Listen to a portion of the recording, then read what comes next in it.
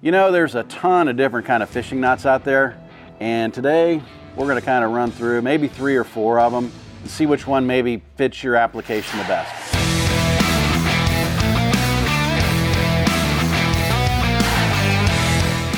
So, Alyssa, what are some of your go-to knots and why are there different types of knots? Sure, yeah. So there's a few different knots that I use primarily for my applications. I do a lot of spin fishing. I do a lot of fly fishing, not only saltwater but also freshwater. So when I first moved to Florida, I actually started with bass fishing.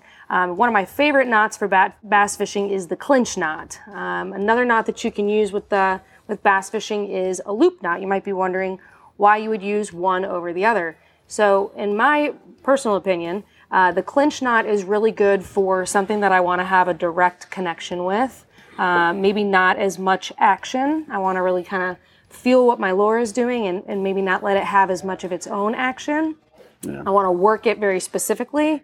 Whereas with a loop knot, there's a little bit more give there, and the bait can kind of do a little bit more of what it wants to do naturally. So when we tie these knots, you'll sort of see why that is and how that works. Right. And then the uni to uni knot, which we'll get to as well, is a great connection from braid to fluorocarbon. So if you want me to, I'll roll through the clinch knot or the improved clinch knot real quick. So maybe you're snapper fishing, grouper fishing, you just want to have a direct hook up to your hook. It's kind of like the first knot we've all learned when we were kids, right? I mean, it's very kind of straightforward. All right, we're going to run the line through the eye, and you're going to pull some through. And then we're just going to take a twist and wrap it around a few times, probably 5 or 6 times, so you make your loop. And 1, 2, 3, 4, 5, 6. I'm going to come through that loop, grab the tag in, start to cinch it down a little bit, give it a little lubrication, and then you're going to take this and push it back through that loop up top, pull that down, pull it together, cinch it down, and it's going to pull down nice and snug. Then we'll cut the tag end off, come down here, and you're set, you're ready to go. So it's just a straight, nice inline hookup. Yep. And actually, if I can snag that from you, I'm going to show you. So when you're moving your line and you're moving your hook, you're going to notice there's really not a lot of give here. You move the line, the hook goes with it, right? So a good example of something that has a little bit more action to it, I guess you could say, would be a loop knot. Tell you what, I'm just going to tie it on the other end of this one. So the loop knot, there's a couple different ways to do a loop knot. The way that's been easiest for me, I'll go ahead and demonstrate that now. So you'll take your line through the eye of the hook, and you'll go ahead and pinch your line here. First step you're going to do is you're going to make a loop. Pinch that so you have your tag line and your loop here. And then you'll do the same thing. You're going to make the same loop. And if you're not sure how to do that, it's just twist it away from you and it'll create an identical loop. And then you're going to take your second loop through your first loop right here, and you're going to pinch it. Okay, so now you've got control of your 2 loops and you have your tag line. If your lure falls off, it's not a big deal. Just put it right back on. You're going to take your tag through the second loop here, and then you can go ahead and tighten down. And when you've done it right, your tag will drop down just like that, and you're left with a nice loop. You tighten this here, and you're good to go. And then you'll snip off your tag end.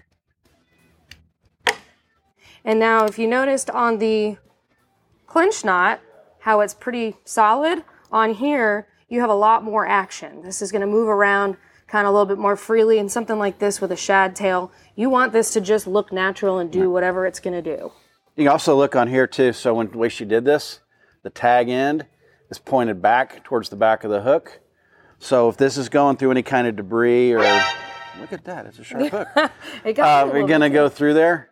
Nothing's going to stick. It's not going to hang up. It's not going to catch the grass and stuff like that as you're going through there. So yeah, so those are the 2 line to hook knots that I like. So the next knot is a line to line knot, braid to fluorocarbon. pretty easy knot. So you'll lay your lines parallel, just like this. And then once you've got a good length of each, I don't know, maybe 10, 12 inches of each line, pick which side you want to start on. I'm going to start on the fluoro side, and you will create a loop here. And as you can see, I don't have anything twisted. So I'm going to pinch here and make sure that nothing gets twisted. I'm going to take this line and I'm going to go underneath the braid and through my loop. And I'm going to do that same thing about 5 or 6 times. Just loop it through. Loop it through. Loop it through. It's probably about 5. If it gets twisted, that's okay. Just keep it straight. And go ahead and tighten it down. You'll see it'll coil on itself a little bit. And you want to lubricate it so that it slides nice. There you go. And no friction. Okay, so then the same thing on this side. Again, you've got your lines parallel. Try not to get them twisted. And you'll take your braid and you'll make the same kind of loop. Okay? Sometimes it helps to make the loop a little bit bigger. With practice, you don't need as big of a loop and you can waste less line when you cut it all off. So as you can see, we have the same situation on this side. We'll go ahead and loop through.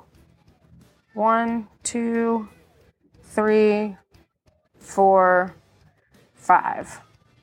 Okay? A little easier to see those nice coils on this side. And then you can go ahead and tighten it down and you'll see it kind of helix on itself. And now you've got your 2 lines, 2 knots looking identical. You'll want to bring them a little closer together. You can lubricate this. And as you bring them closer together, they're going to get tighter. I would probably tighten this one down just a little bit more. You'll see the line bunch in there. No big deal. Just go ahead and pull it out. And then bring them down on each other. And make sure you keep this one here tight. And it's going to collapse in on itself in this nice little line connection that's very slim. And it's going to go through your guides really nicely. Once that's done, you'll snip off your tag ends here. Snip off your tag end here. And then there you go. You got a connection braid to fluoro. So line to line's a great thing. So instead of having a swivel and a bunch of terminal tackle and all that, stealth mode right there. So you're not going to have anything inhibiting your lure, your presentation, and all that. So anyway, that's a quick little run through. Thank you, Alyssa. And by the way, her knots work. She's talking about bass fishing and stuff like that. She's a world record holder on fly for largemouth bass. So thanks. Yeah, you gotta have good knots. So it's important to practice and spend time making sure that you got them right. So thanks, guys. See you out on the water.